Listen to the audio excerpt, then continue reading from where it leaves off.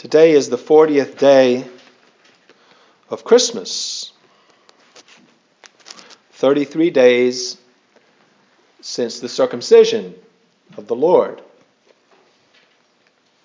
He was circumcised on the 8th day, the 1st of January, and then presented in the temple on the 40th day, according to the law of the Lord, which is recorded in the book of Leviticus.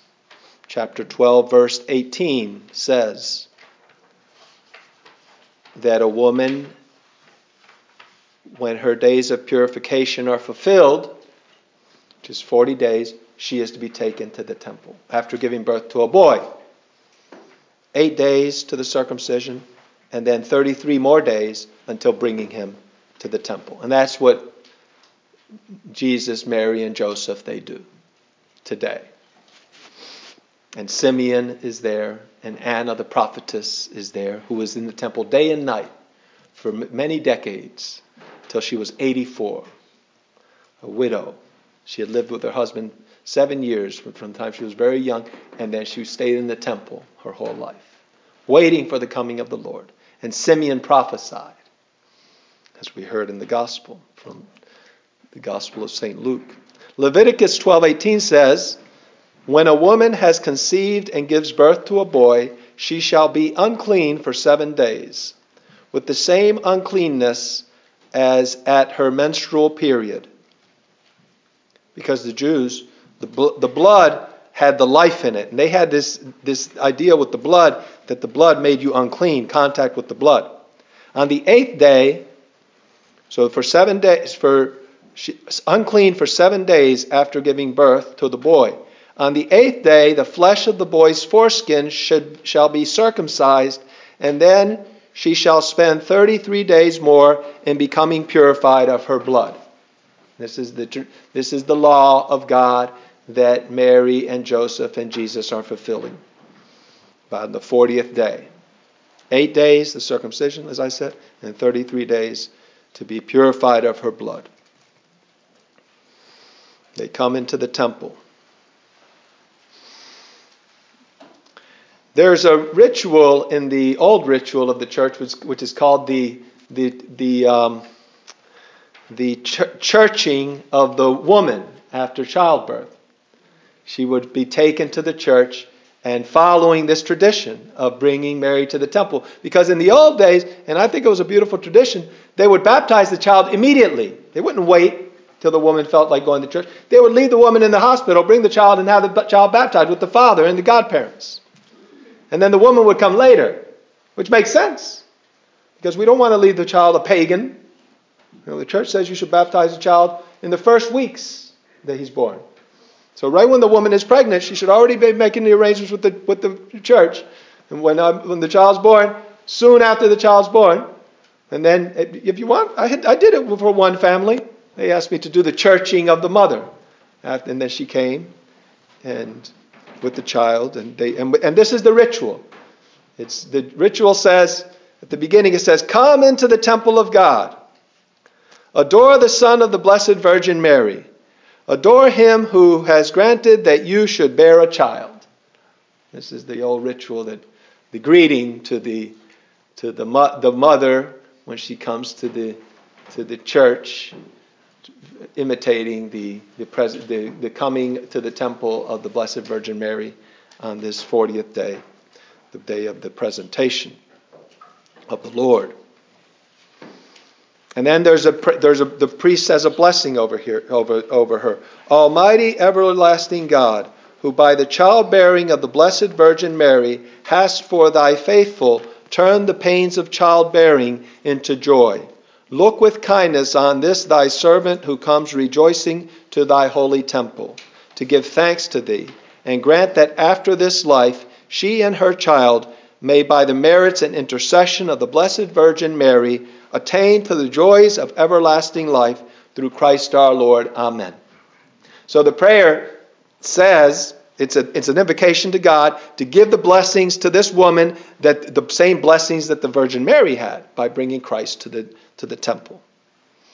She may be filled with joy with her son, and through the merits of the Blessed Virgin Mary, attain heaven with her Son through Christ. And the Magnificat is prayed in that churching of women.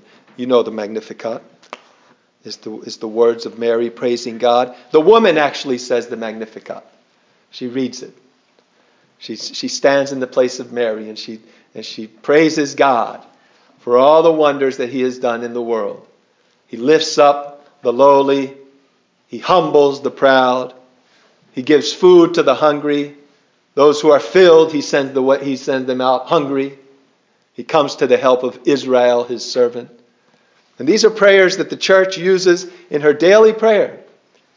You know, the priest says the Magnificat every Vespers, every evening, in the liturgy of the hours. And the words of Simeon also, that we have when he prophesied and when he praised God in the temple. Now, Master, you may let your servant go in peace according to your word, for my eyes have seen your salvation. Now I can die in peace. Because God had revealed to him, the Holy Spirit had told him that he would see the Messiah before he would die. And he was waiting. And this is the last prayer. This is the canticle that the priests pray at night prayer. Every night. Every priest in the world is required to pray it. And every other religious nuns and brothers who are required to pray the liturgy of the hours, they have to pray it. Nunc dimittis, it's called. Now you can let me go. You can dismiss me, Lord. Dismiss me now. Because my eyes have seen your salvation. I've seen Jesus, which you prepared in the sight of all the peoples, a light for revelation to the Gentiles. Now the light has come into the world, the light of truth and goodness, which is Jesus Christ. God in the flesh is here. We finally see God. Now the purpose of my life is fulfilled. Because the purpose of your life is to see God. And that's why the priest says it every night before he goes to bed. I saw God today. I can now die in peace. If I die this night, I die in peace. The priest says it very truly because he says Mass every day. And he looks God in the face when he looks in the Eucharist. And he eats the body and blood of Christ. He says, now I can die in peace. I've seen the Savior of the world. And he sees many wonders. Anybody who has faith sees the hand of God working in the world. Jesus Christ is the light of the world. We have it written on our school. I told you before. Over here on the Penzinger, the corner of Penzinger and Linden Place, the entrance of the school. They have the doorway. There's a bas-relief figure in concrete of Christ knocking at the door. And he has the light in his hand. He has the lamp. And it says, Lux Mundi, the light of the world. Jesus Christ is the light of the world. And you have to have eyes. Jesus says, blessed are you if having eyes you see and having ears you hear. Because people, he says, they have eyes and they see not, and they have ears and they hear not. But he says, blessed are your eyes for seeing and your ears for hearing. May you see and may you hear. May you see God and hear him. May you look for him and find him. May you listen to him and follow him. These are our sentiments on this day of the presentation. The prophecy, remembering the prophecy of Simeon in the temple, holding the light of the world in his hands and giving testimony to him. This is God. Follow him. Adore him. Jesus Christ, the presentation of the child Jesus in the temple was the ritual of the purification of the woman. But in the Blessed Virgin Mary, there was no need to purify because she is the Immaculate Conception. She is the entirely pure one. She never had original sin or any other sin. But she goes to the temple just as Christ goes to the temple to fulfill the law of God. Because the law of God is good. And it applies to all of us. Remember, Jesus Christ was baptized in the Jordan. And he had no sin. This is analogous. Our Lady goes to the temple for the purification of the blood. But her blood is totally pure. She's not purified by the temple. She purifies the temple by the power of God which is in her. By Christ her Son, the Messiah. Jesus Christ has purified all believers in his sacred blood and done away with the uncleanness of the woman. And that's perhaps why the church has done away with the churching of the woman, because it gives this idea that the woman that is unclean, giving birth, the woman is not unclean we don't believe in those old rituals. But it's a beautiful ritual because we're repeating what the Blessed Virgin Mary did. And it's still optional. You can still do it. Pope Benedict XVI made it very clear that the pre-1962, the 1962 rituals of the church are all open to every Catholic priest and every Catholic faithful. You can follow those rituals, even in Latin. They're open to us. Those are the holy rituals of the church. And they can't be discarded, he said. So today, on the presentation of the Lord Jesus in the temple, the Messiah, the light of the world, we all join Mary, the Blessed Virgin Mary, the Immaculate One, in the Lord's temple, which is his body and his blood, to give thanks for the birth of God into the world through her, leaving her intact, ever virgin. She was a virgin before, she was a virgin during, she was a virgin after she gave birth. Her virginity was untouched, and her integrity is forever untouched. She is the perfect creature of God. This is the day of the purification of the immaculate, all ever pure Virgin.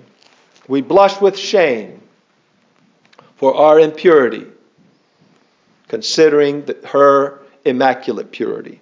And we beg the Lord to cleanse our hands and our hearts of our dirty thoughts, words, and deeds, our glances and our gestures.